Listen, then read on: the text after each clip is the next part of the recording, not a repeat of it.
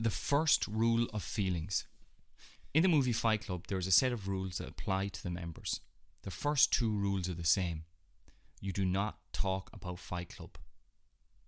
Feelings used to be the same. You didn't talk about them. You held them close to your beating, breaking heart and screamed on the inside, while you pretended to the world that you were all good. Now, we talk about our feelings a bit more, but we have a long way to go to make it natural to admit that some days we feel on top of the world, and some we feel like the bottom has just fallen out of it.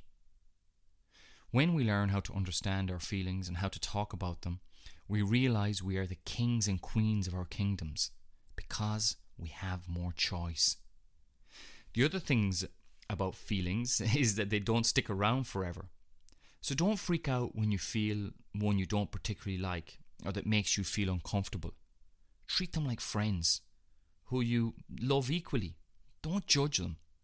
Just let them come and go. They are supposed to move.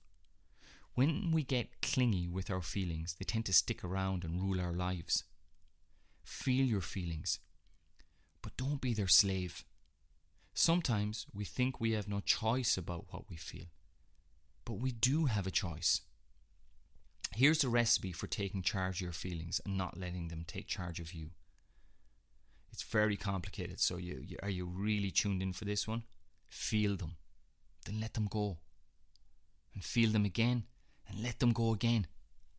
I know that sounds simplistic, and I've only really learned this in the last few years of my life, that I am not my feelings. And sometimes I've got to feel them and then just let them go, and feel them and let them go. Now, it is easy to say, but it's hard to do. But with practice, you can feel something and then wave it on. And if a feeling is sticking around and really messing with your head, then go get some professional help.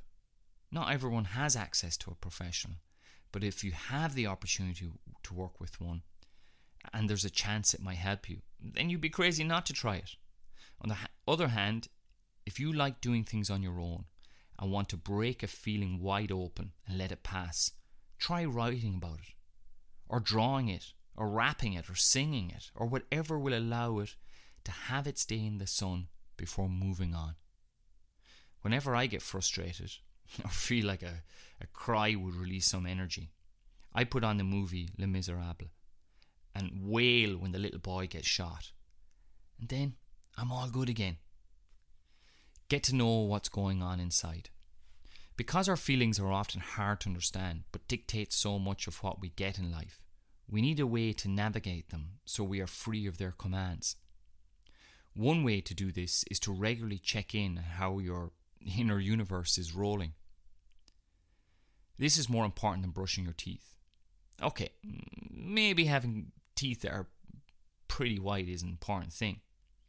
So if you have to make a choice between a daily practice of asking yourself what you are feeling or brushing your teeth, then you know the winner. Anyway, if they are the love of your life, they will overlook your yellow, about to fall out teeth and still fall for you. So whenever you need to, come back here with a pencil and let it all out, or on a piece of paper, back of an envelope, wall of your room, back of a door, on your phone. Finish this sentence. I feel, and then just start writing. What you're trying to do here is you're just trying to give yourself a chance to build up an awareness of how you're going. How is your inner universe rolling? You can try this anytime.